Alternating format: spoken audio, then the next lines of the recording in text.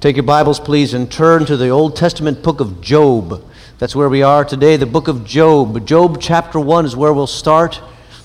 This is the next installment in a series of messages where we are going through the Bible book by book, summarizing the books, giving a synopsis of the book as a whole so that we can understand how the books of the Bible fit together and what they teach. Today, as we come to the book of Job, we're entering the third section of Old Testament literature, this section called wisdom literature, or the poetic books.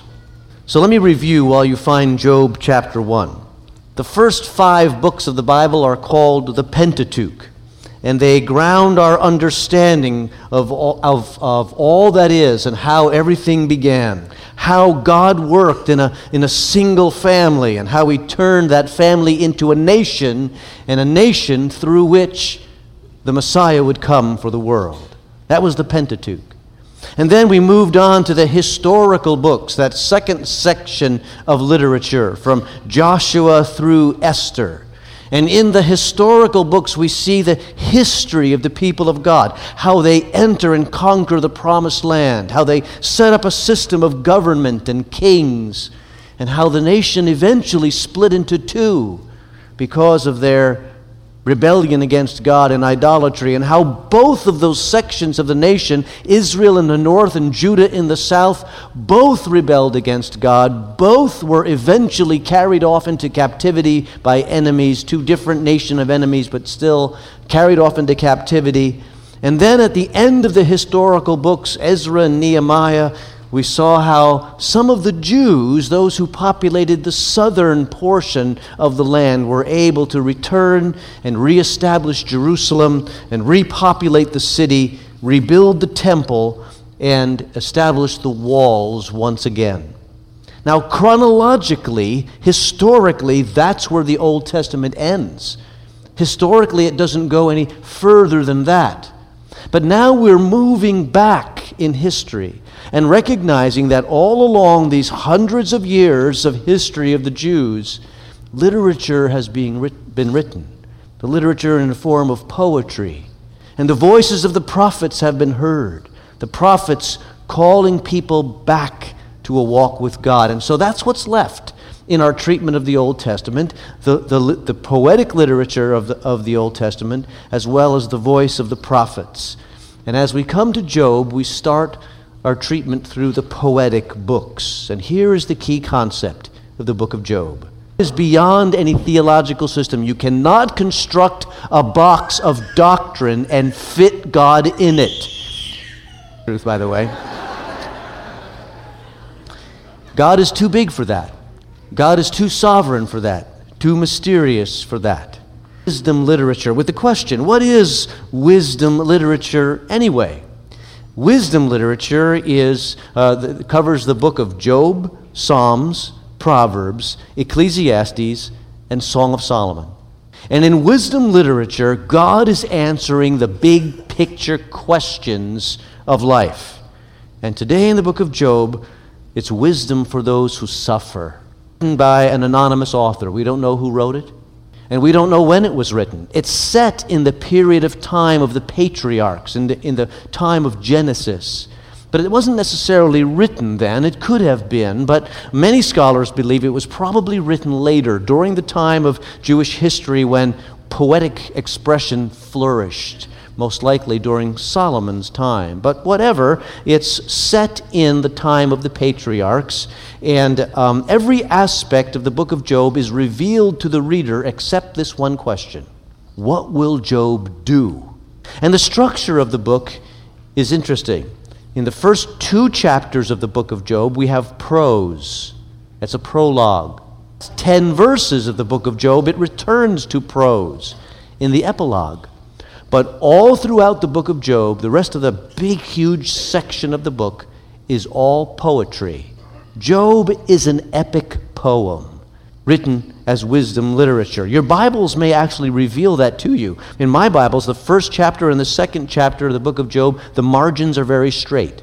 But when I get to the third chapter of the book and following, there's indentations making the verses into couplets. That's your editor giving you a hint that this is poetry throughout the body of the book. However, just because the book is expressed to us in poetry doesn't mean that Job wasn't a real historical character. It's very probable that Job was a historical person, but now his story is revealed to us in this epic poem through the inspiration of the Holy Spirit. But the book of Job has a point that says that anytime you're suffering, it's because of your own personal sin or personal lack of faith. That worldview says that if bad things happen to you, it's because you deserve it. Just admit it and move on. That is the perspective of Job's quote-unquote comforters all throughout the book. And so they spend most of the book badgering Job to admit what he did wrong. It also teaches us that neither is it true to say that suffering exists because God is a big fat meanie and he's out to get us. That's not true either. That's the perspective of Job's wife. But that's not true. Also, Job shows us that there is not always a connection between spirituality and prosperity. Because you're rich doesn't mean that God is honoring your life. That's Satan's perspective in this book. Rather, we learn that God is sovereign in how he bestows blessings and hardships. We learn that our place before him is to submit and to cling to the confidence that what God wants for us in the way that he sovereignly runs the universe is ultimately for our best. It is to admit that we can't construct a theological system into which God must fit. He's too big for that. He's too mysterious for that. I come away from the book of Job with this thought: God is scary. As we read the opening sequence of the book, we see that Satan comes before God, and he does what his name says he is. He accuses. Satan means accuser. And Satan accuses both Job and God. Read with me chapter 1, verse 9, of paying off Job for his faith. Verse 9 says, "Does Job fear God for nothing?" Satan replied. "Have you not put a hedge around him and his household and everything else he has? You have blessed the work of his hands so that his flocks and herds are spread throughout the land. But stretch out your hand and strike everything that he has, and he will surely curse you to your face." Satan challenges the blessing that Job enjoys. He says the only reason that Job has faith in you, God, is because you're paying him off in the form of wealth. Take the wealth away. Take the blessing away and see what happens. And God allows Satan to put that cynical perspective to the test. His servants are murdered. His herds are slaughtered. His children all die in a freak accident. In one day, he loses his family, his wealth, and he loses his hope for the future. In chapter 1, verse 21, Job speaks, "Naked I came from my mother's womb, and naked I will depart. The Lord gave, and the Lord has taken away. May the name of the Lord be praised." And Satan hears that, and he is taken aback. How can this be? After taking all of this away from Job, he still praises God. So Satan returns to God and he says, "God, we need to change the rules. We didn't go far enough. Yeah, I'm sure he's okay when he's lost some stuff, but touch his body with illness and we'll see how he responds." And so Satan asks for permission to up the ante. Look at verse 4 of chapter 2. "Skin for skin," Satan replied. "A man will give all he has for his own life, but stretch out your hand and strike his flesh and bones, and he will surely curse you to your face." And Job loses his health as the stakes are risen even higher. And into this scene, at the end of chapter 2, comes comforters.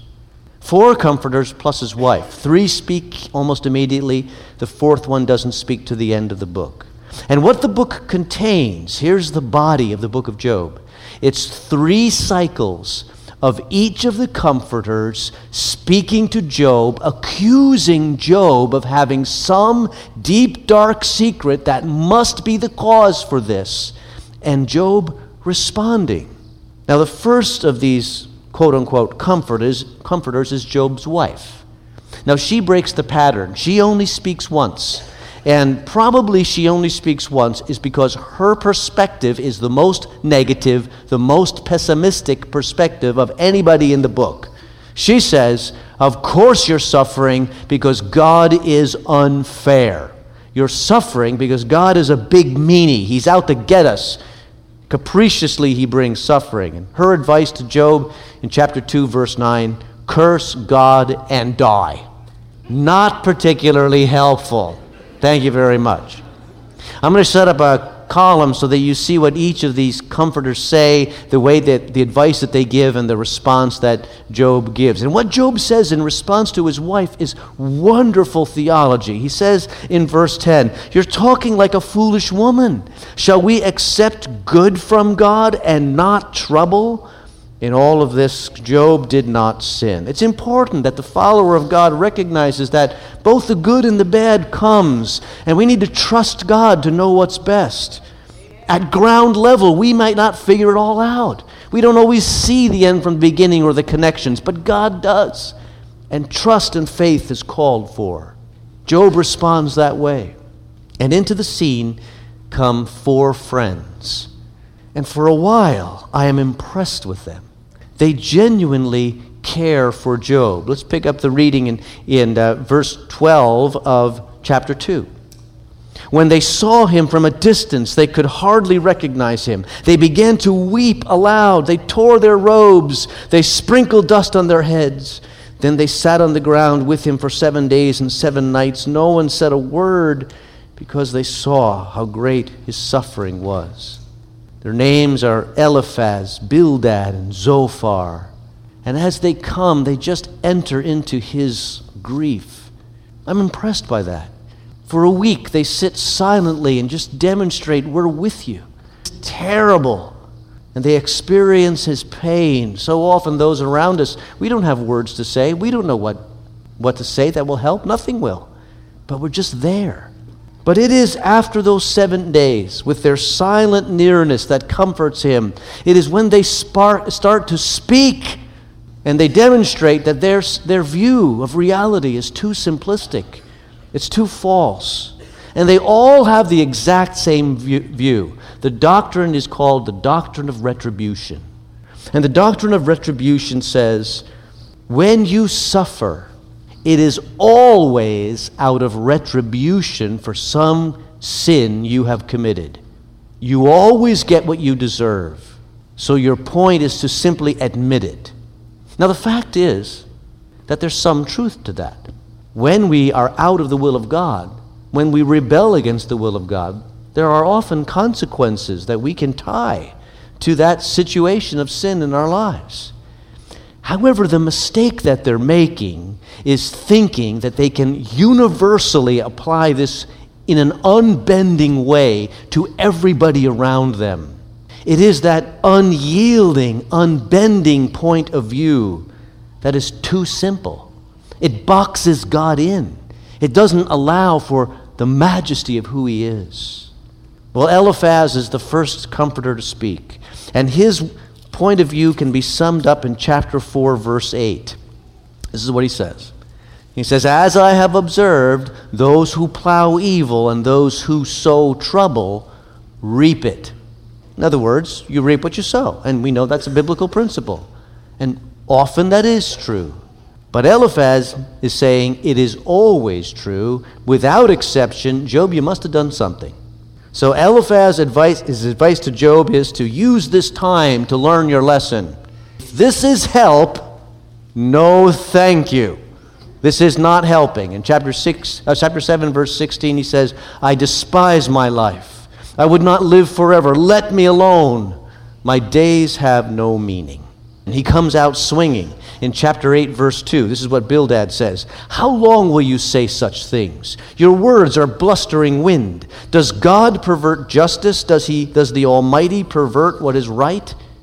Bildad says, Job, you must be lying. You're full of hot air. God would never allow something that's unjust to exist. If you suffer, it's because you deserve to suffer. It's as simple as that. And Bildad's advice to Job is, throw yourself on the mercy of God. Explain how bad Job is and how he must do that. And then in chapter 10, verse 1, Job responds. He says again, I loathe my very life.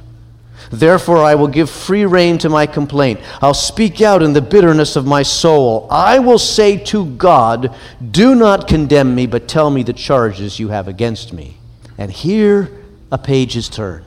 For the first time, Job says, I'm not going to deal with you comforters anymore. I want to go to God directly. I want to make my appeal to God. I want to present my case. I want Him to justify to me why this stuff is happening. And that is the idea that continues throughout the rest of the book. And each time it comes back, it grows in its intensity and its anger. Well, the third comforter speaks up. His name is Zophar. He begins talking in chapter 11. And basically it's the same perspective. Don't blame God. You must have some problem in your life that's causing this. Chapter 11, verse 10, he's talking about God, and this is what he says. Confines you in prison and convenes a court. Who can oppose him? Surely he recognizes deceitful men when he sees evil. Does he not take note? Zophar's advice to Job is, get right with God. Admit you're evil. And now, by this time, Job is angry. Once again, he angrily proclaims his desire to take his case directly to God in chapter 13. And in chapter 13, verse 5, he demonstrates his frustration with these quote-unquote comforters, and he says this. See if you don't wish to say this to somebody once in a while. If only you would be altogether silent, for you, that would be wisdom. Have you ever wanted to say, listen, here's the really wise thing you can do right now? Try not to speak. That's what Job is saying. It'd be just go back to silence. That's what's wisdom. And what you just saw is the three comforters with their condemnation of Job, Job's response. And what I want you to see is this continues on for 3 more cycles.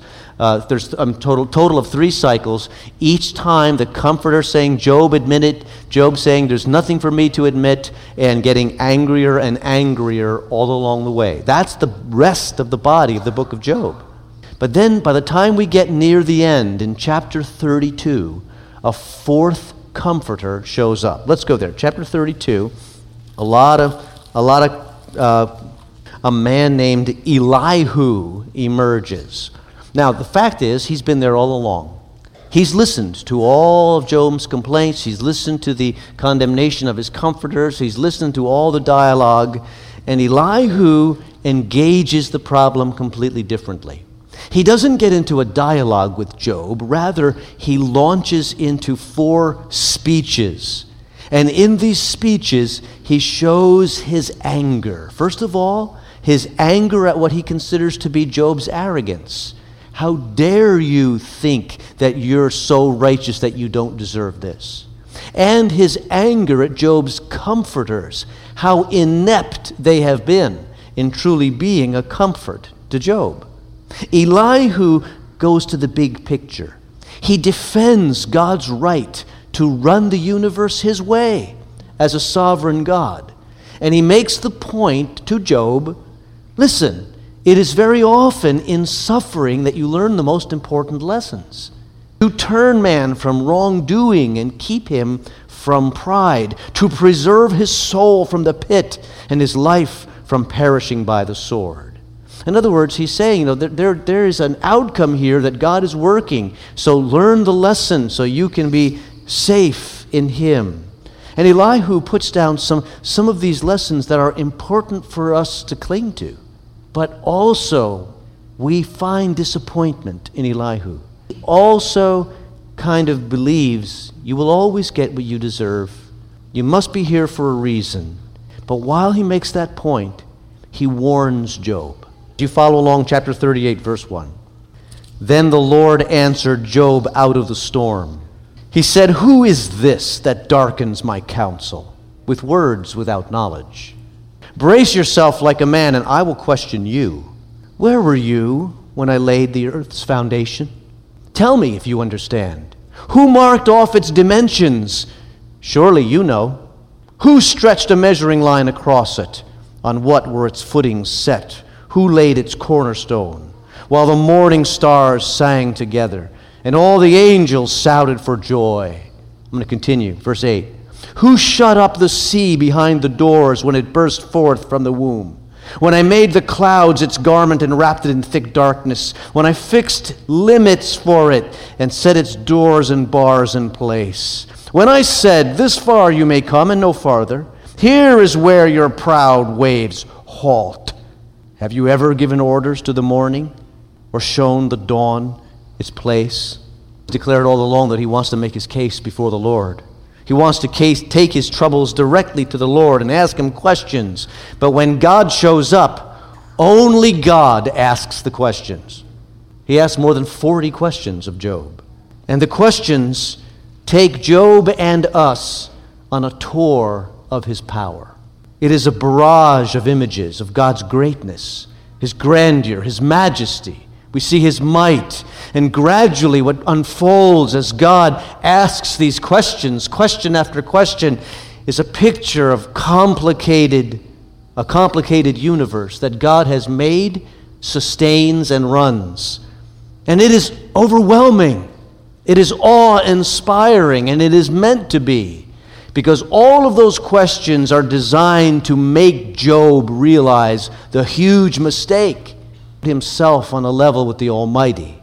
And the lesson is scary, confronted, and he learns how silly it is for him to think that he can contend with the Almighty, that somehow he can ask for answers and reasons. He recognizes how small he is in comparison with God. But here's what I want you to see. Job is not crushed by that realization. He's not belittled by that realization. Why? Because in it he sees that this being who is the reality behind everything that is, this God, he's listening to me. The ultimate of all reality is interested in me. And instead of Job being crushed by God's greatness, he's lifted up. And in chapter 42, verse 3, we hear Job speak, "Surely I spoke of things I did not understand, things too wonderful for me to know." Culmination says this: when suffering comes, there is something that's more important than intellectually understanding the reason. And that which is more important is humbly trusting the God who is beyond your comprehension, who is running the universe, and he asks you for faith. It dawns on Job that even without understanding all the reasons, even without putting together all the whys and the connecting points, he can endure his suffering when he knows that that being is paying attention to him in his sovereign power. Brings us to the epilogue in chapter 42, when in the final moments of the book you see it switch back from poetry to prose, and the narrator speaks. And the narrator explains to us that Job's wealth was restored to him, Job's health was restored to him, his family is restored to him, but all these things came back after he stopped demanding them on the basis of his goodness. And so there are some important theological themes here in the book of Job. Theme number 1, for Job, and he is for you. And he wants nothing more than to pull you away from a very simple walk of faith. The teaching is here that the falsehood of the prosperity doctrine that says God will reward your faith with money. That simplistic point of view is out there still. Thirdly, the weakness of the doctrine of retribution, the idea that says that one size fits all, if you're suffering, you must be bad. Certainly God does chasten his people so that we learn lessons and conform to his will for us in our lives. But the idea that says that all suffering is a result of sin is swept away by one example. The only person who never sinned suffered greatly. Number 4, the reality of ultimate blessing. There is a worldview that the comforters never bring up. You always have to keep in mind that this experience you're going through is the shortest part of your life. And if you don't look at your life through the lens of eternity, you will always misunderstand it. He admitted when he didn't have all the facts. He was willing to say, I don't understand this. There's a lot about this that I don't know. But he stood on the bedrock that he did know. And what was that? It's expressed in chapter 19, verse 25. I know that my Redeemer lives.